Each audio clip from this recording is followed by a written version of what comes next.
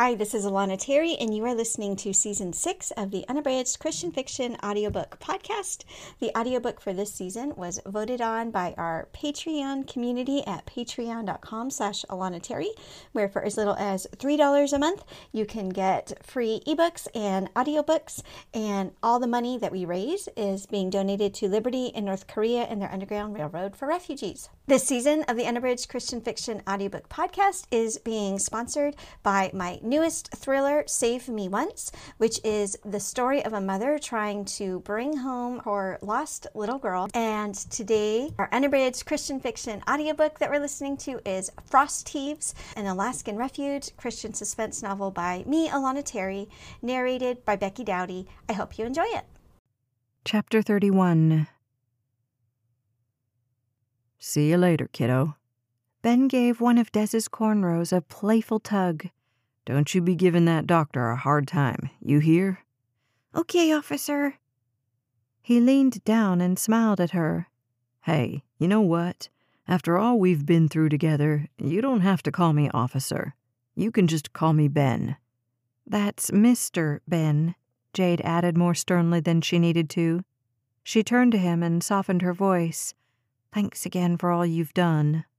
Hey, no problem. That's what I'm here for. He dusted off the front of his perfectly pressed uniform in a gesture that was surprisingly endearing. Jade tried to figure out what else she could tell the man who helped save her and her daughter's life. How are you getting back to Glen Allen?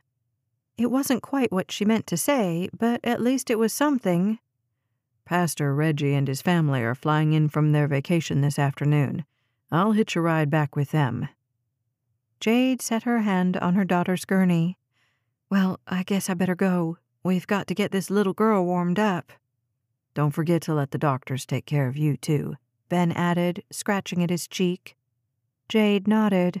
Okay. Okay. She turned to follow the paramedics, then stopped. Oh, Ben? Yeah?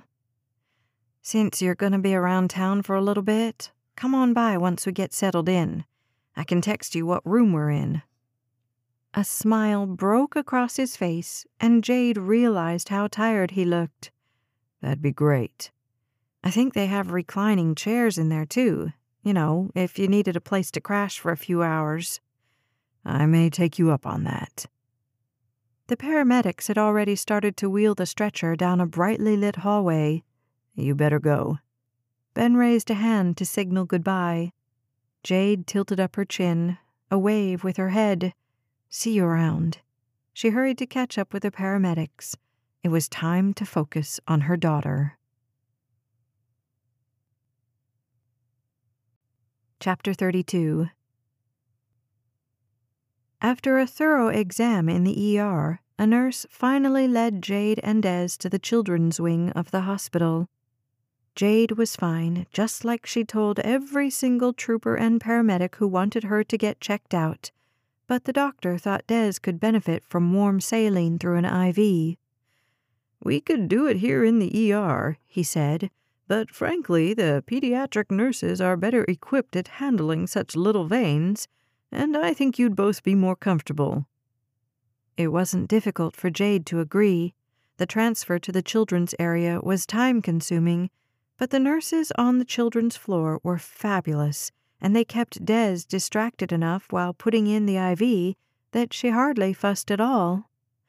How long do I got to keep this in? Dez asked. Jade yanked Dez's free hand to keep her from scratching the site. It'll probably just be a few hours. They want to make sure your temperature goes up, and they think you need your rest, which you do. But I'm not tired. That's because you like being the center of attention.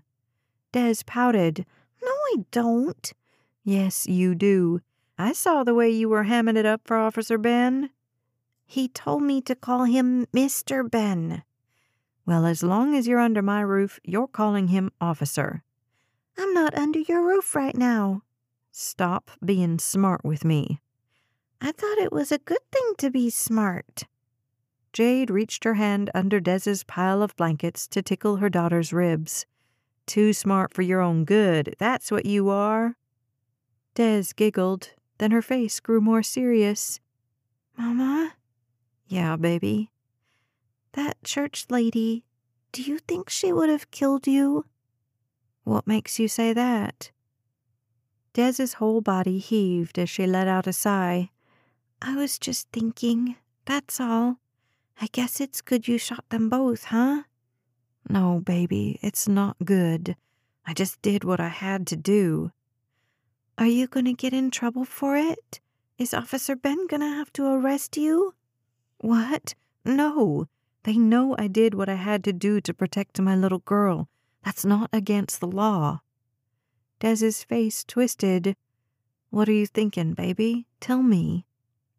Did you want to kill them, Mama? Were you mad at them for what they did to us and that's why you killed them? Jade reached toward her daughter and held her while she started to cry. No, baby, it wasn't like that at all. So it wasn't the demons that made you do it? What? Jade pulled back just long enough to look her daughter in the eyes. No, of course not. You listen to me. Demons are real, but they don't have any power besides what God gives them, and nobody can make you do anything that goes against God's rules. Not even the devil? Not even the devil. I know what happened to us was scary. I'm glad it's over, but it's still really bad that those two people ended up getting shot. God tells mommies and daddies to take care of their kids, just like he tells people like Officer Ben to take care of regular folks like you and me. Do you like Officer Ben, Mama? Jade shrugged, but didn't meet her daughter's eyes.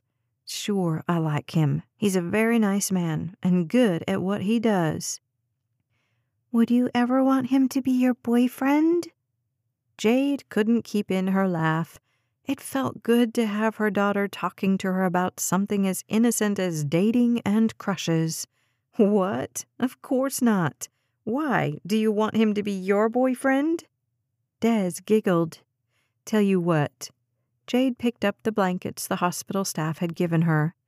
Why don't you scoot over in that bed? Because these nurses must think you're the size of a baby elephant giving you all this extra room. What are you doing, Mama? I'm getting up here and cuddling my baby. That's what I'm doing. Dez's eyes widened. Are you allowed to do that? Am I allowed? What do you mean? Are you my child? Did I give birth to you? Do I hug you and feed you and tell you I love you every single day of your life? Yeah. Well then, I guess that makes you my baby, and I just happen to think that it's time to snuggle with my baby. Is that all right with you? Dez scooted over in the bed. I suppose. Well, thank you very much, Your Highness. Jade gave Dez one last round of tickles, and then got busy adjusting the two of them under the blankets. We'll stay warmer like this, you know. Dez let out a snort. Want to hear what I think? What do you think, baby? I think it's just that you don't want to sleep in that chair all by yourself. I think you're too scared. You know what, baby? No, what? You're a very smart girl. Have I ever told you that? Jade propped herself up on her elbow long enough to watch Dez roll her eyes. Only like every day. Jade kissed her daughter on the forehead one more time, snuggled up a little closer, and soon was fast asleep. Chapter 33. Good morning, sunshine. Jade groaned at the chipper, perky voice that interrupted her perfectly sound nap. What time is it? She blinked at a young woman wearing smiley-face scrubs. Nurse Happy pushed a few buttons on the few different monitors and pulled out a thermometer.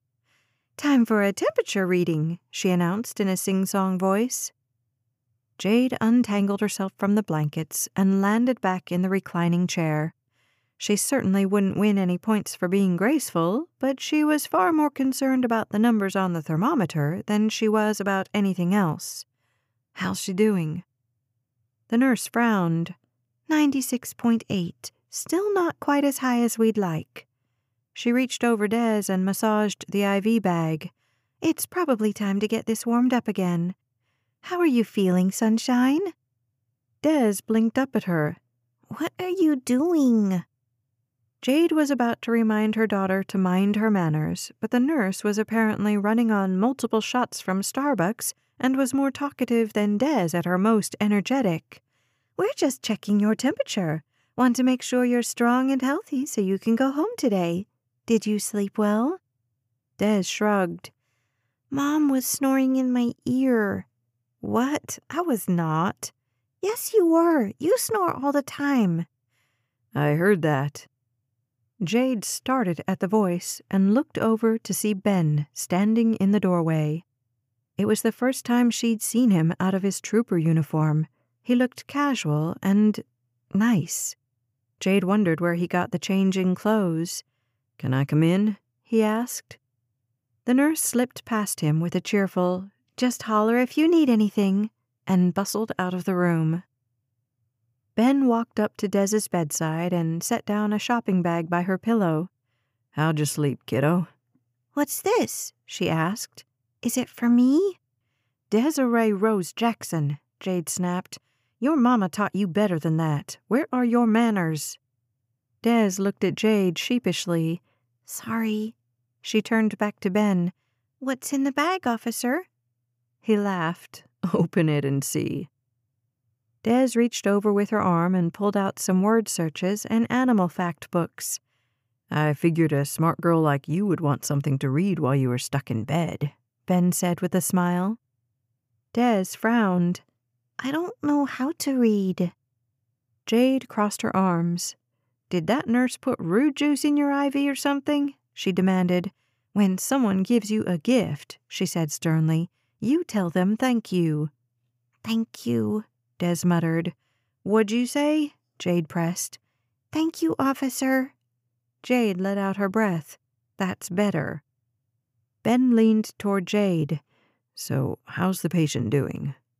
Jade met his gaze with a smile, still as stubborn and ornery as ever. "I think you mean bright and charming, don't you?" he asked, winking at Des. "Right," Jade agreed with a slight rolling of her eyes. "That's what I meant." Ben sat down on one of the stools and stretched out his legs. "Well, I'm glad to know you're both safe. Any word on how long they're keeping her here?" "We just woke up," Jade admitted. "But from what everyone was saying, we should be released by the afternoon, I'd imagine." "Need a ride back to Glen Allen?" "Do you have room?" Ben nodded. "I already texted Reggie. He said they've got enough seats for us all." "If you're sure it's no trouble." "Not at all." Jade licked her lips, suddenly uncertain what she should be doing with her hands. "Would you like a coffee?" Ben asked after a torturous silence. "That would be wonderful." He stood back up. "Got it. Any special way you like it?" "Strong and black," Des answered for her, and Jade grimaced when she suspected what her daughter was going to say next. "just like she likes her men." "Desiree Rose Jackson," Jade hissed. Des shrugged her shoulders. "What? That's what you always say when you make yourself coffee at the daycare, because the coffee maker we've got at home's broke." "It's a joke, and something that's not fit to be repeated, especially not in front of—" She glanced at Ben, who was standing in the doorway, trying not to laugh. "Never mind, but you best start remembering your manners, or I swear with this policeman as my witness, I'll tan your hide." Des rolled her eyes. "No, you won't. You're just saying that." "Well, I mean it this time," Jade grumbled, her face still hot with embarrassment. Ben cleared his throat. "All right, I'll be back in a few minutes with some coffee." He met Jade's eyes and gave her a grin that only deepened her flush. "No cream, no sugar, just the way God made it." "I'm sorry," Jade sighed. He laughed. "Don't worry about it. I like a girl who speaks her mind." He tousled Des's hair again. "Watch out for your mom while I'm gone. Don't let her get into any trouble." "I won't." Des grinned widely. Ben gave Jade a small wave. "See you soon." "Take your time." She watched him leave, staring at the empty doorframe until her daughter interrupted with, Mama? What, baby? Why do you got that goofy grin on your face? Is it because Ben's getting you a coffee? Does that mean the hot policeman likes you? Jade snapped her head around. What did you call him?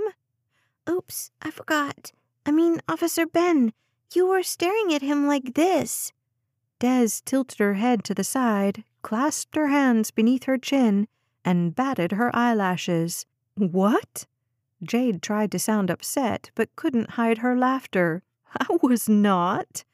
Yes, you were. Is it because you think he's hot?